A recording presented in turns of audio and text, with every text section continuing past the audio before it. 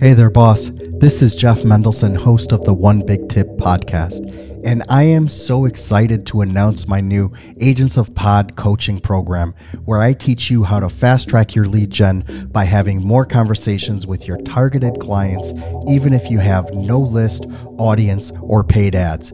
Head on over to agentsofpod.com/hero and let me show you how to be the superhero in your own business. I am also actively seeking guests for this podcast.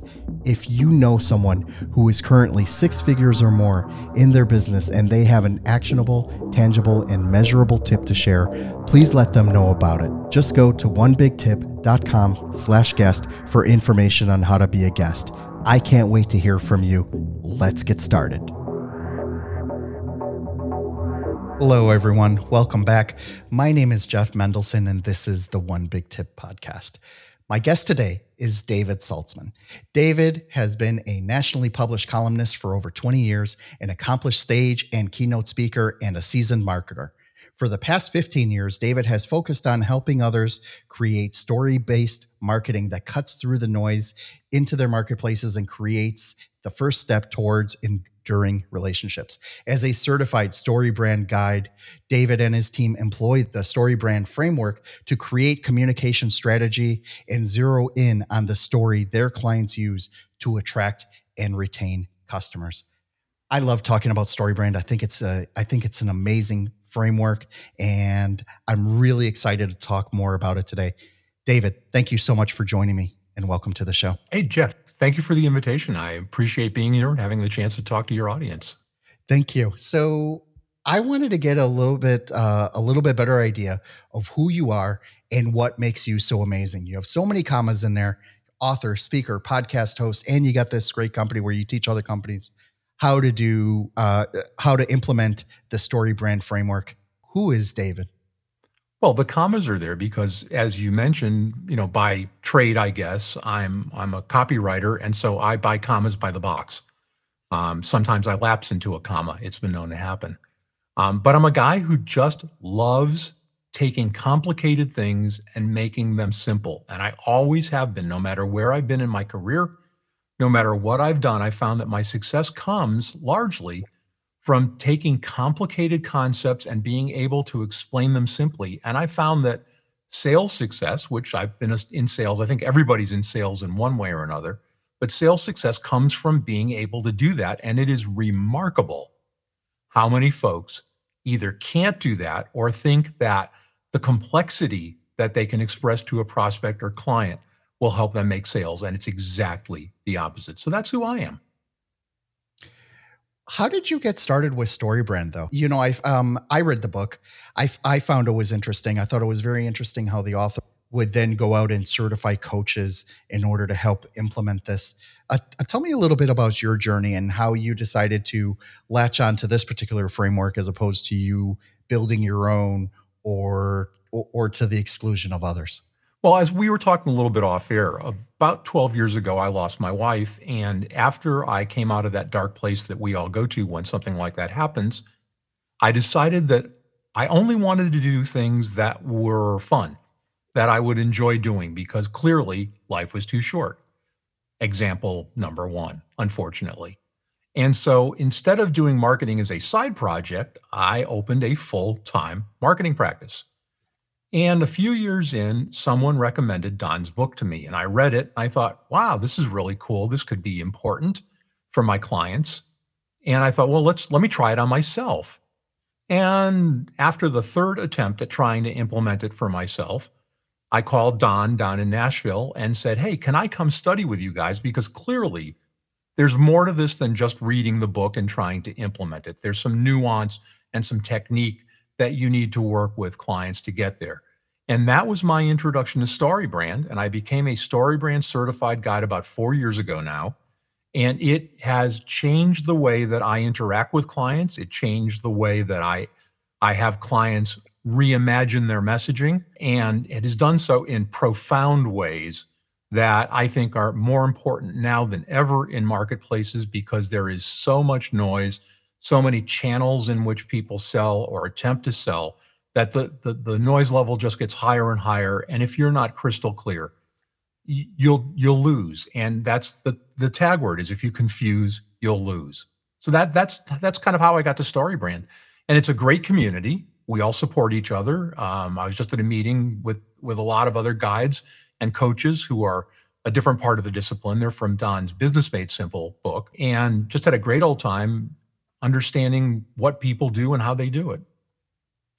One of the things I found that was interesting about StoryBrand is, just how important the story is to creating, like the marketing message of what it is that you're doing. Right. And I know it almost sounds cliche to say it out loud. I mean, now I'm just, I'm just like saying it. I'm like, geez, that sounded weird.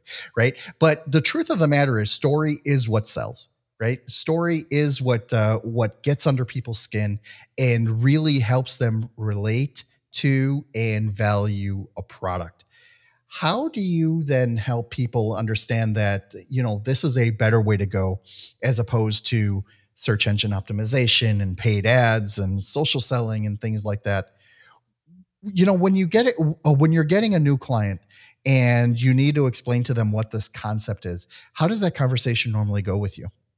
Well, we start at a very interesting place that I don't think a lot of other guides start with. And that's we talk about a fellow named Daniel Conneman, who is a psychologist who spent his career proving a thesis. And the thesis is that human beings do not make decisions with our prefrontal cortex. That's the reasoning part of our brain. That human beings, even all these millennia later, make decisions with a little tiny part of our prehensile brain called the amygdala, which is where emotion lies.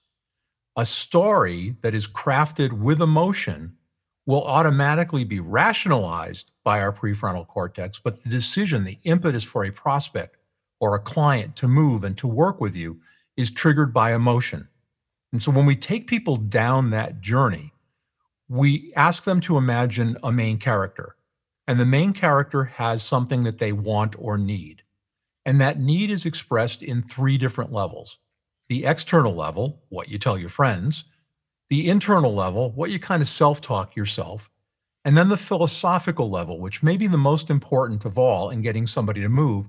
And that's kind of the broader, geez, it shouldn't be so hard to get this XYZ done. Once you understand those three needs of the client, you can, if they will allow you to be their guide, you can craft a story that is their story, where they're the main character, where emotion triggers their want to accomplish what they are looking for based on what that future looks like. And we talk to them about what the future looks like if they work with us. The key point, Jeff, is that unlike a lot of folks who are in sales and in marketing, the story is not about us. The story is about the client. So you always want to be the guide, put it in a more current vernacular. You want to be Yoda and not Luke Skywalker. The tendency for folks who market and sell stuff is to want to be the hero and ride in on the white horse. But CEOs and CFOs and CHROs, which is a lot of people's markets, they don't want somebody else on the white horse because they see that as their role. So you have to build a story that uses emotion and brings them into the process. And if you look critically at any novel that you've written that has actually drawn you in immediately, or at a movie that you've seen, this is all 2,000-year-old, maybe older story theory. I mean, we were painting stories on caves 30-something thousand years ago in Chauveray in France, and we haven't done a whole lot different, except we've out-sophisticated ourselves. So you have a client who has a need, who finds a guide. And the guide gives them a plan, which is a pretty simple plan, 3-4 steps, and gives them a call to action, or perhaps 2 calls to action. It's a little esoteric, but maybe there's a, yeah, I want to go on a date call to action, and maybe there's a, gee, I want to learn more call to action. So you don't put people off who aren't quite ready to act today. And then the guide paints a picture of how that prospect's world will look with their problem solved by following the guide's plan. And we also, talking about the role of emotion, give them a very simple and straightforward picture of what life will look like if they don't follow that plan. And that helps them trigger the emotion that says, yes, I want to take action. It's interesting that you talked about emotion so much, in that it really does take, someone to connect with your brand on an emotional level in order for you to become a fan of that. I look back at the brands that I've championed, in the past, and I think one of the best ones that come to mind for me is WeWork. Right. So for me, I used to travel a lot, and it came down to a point where I recognized the value of being able to fly to another city in Europe, crack open my laptop, be instantly connected, and not have to sit there and research all these different coffee shops and research all these different places, like where I can go and how I can be and where I need to stay. I just knew that there was a brand that I could trust, and it had a great story around it. I knew I could strike up conversations with interesting people, and that really stuck with me. Right. And what happens is, once that emotion has been established, it really helps solidify, that relationship. What happens though when you're working with clients that don't have, let's just call it, that sexy of a concept, right? I'm thinking of like certified financial planners, or or medical practitioners who are selling a certain procedure. How do you help them also craft not only the story of what it's going to take, to make their patients or their clients better, but also for them to become, really big fans and be able to adopt that solution that they're selling? Not to get weird, but those are two of the sexiest clients that you could possibly have. When you go back to the role of emotion, and I know a lot of this sounds like neuroscience babble, but it's the way people operate and it's the way people think. Neuroscience is the operational system, just like Windows or Mac OS, that people operate on. The single biggest thing that folks will be motivated by is a fear of loss. It's much greater than the desire for gain. So if you're talking about a financial planner, there are loads of ways to, in a nice way, say, if you don't plan, you're going to be eating cat food. A very brash statement, but they've got stuff that they, in their world, because you want to financially plan so that you're secure, so that the people around you are secure, the people you might leave behind when you die, or an institution that you bequeath some money to, and you need to plan for doing that. So the fear in a client is, geez, I'm going to be penniless. I'm not going to be able to enjoy my retirement the way I might otherwise want to. And that's a great emotional hook. The same thing with doctors. Even if they're doing a relatively simple procedure, I had a friend recently who had a hiatal hernia fixed, and their quality of life was so much better afterwards than before, that's what they talked about in the meeting with the surgeon. If I'm going to have this surgery and it's a fairly lengthy surgery, why should I do it? What's going to be better? Why can't I just live with what I've got? It's not life-threatening. So there's almost always, I've not run across in almost 15 years now of doing full-time marketing, and certainly 4 years as a StoryBrand-certified guide, focusing on the emotion of the sale. I've not run into any client, and I've had clients from insurance agency owners all the way to a fellow in Austria who was a Tony Robbins trainer and trying to hang out his own shingle as a trainer, to people in the TV industry, people in computer industry, a wide swath of clients. And there's always an emotional hook for the client, always.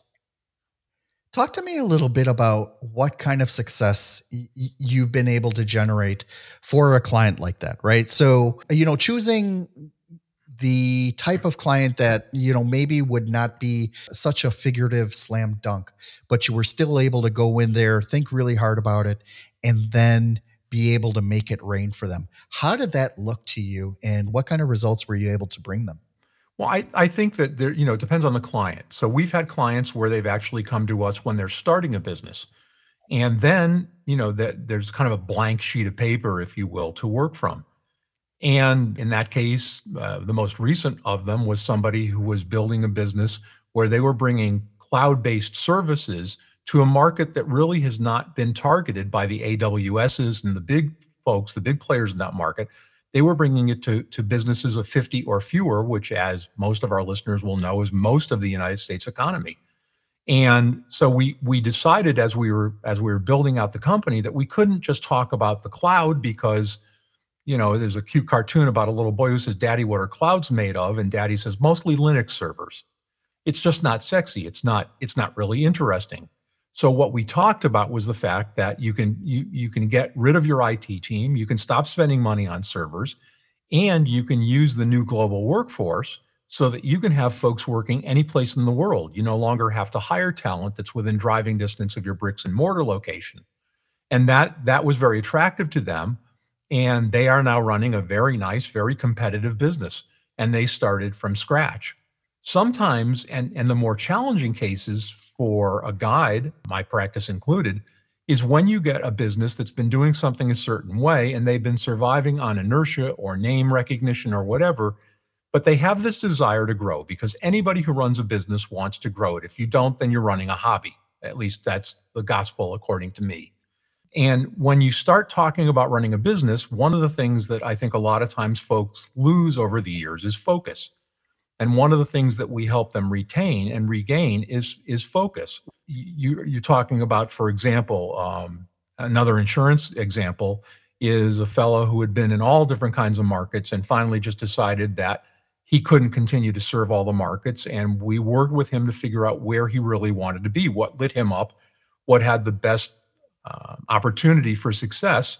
And we found for him the area was business continuation planning. That was a year ago. He's now running a thriving practice, and that's all he focuses on. He's let all of his other business go because we were able to help him focus and craft a message that resonated with the people who are running businesses and have that need and haven't filled it. Amazing. Thank you so much for sharing that example. I really appreciate it. David, where can people find you online, and how can they reach out to you directly if they want to learn more? Well, you can find us online in the bottom third, thesaltzmangroup.com.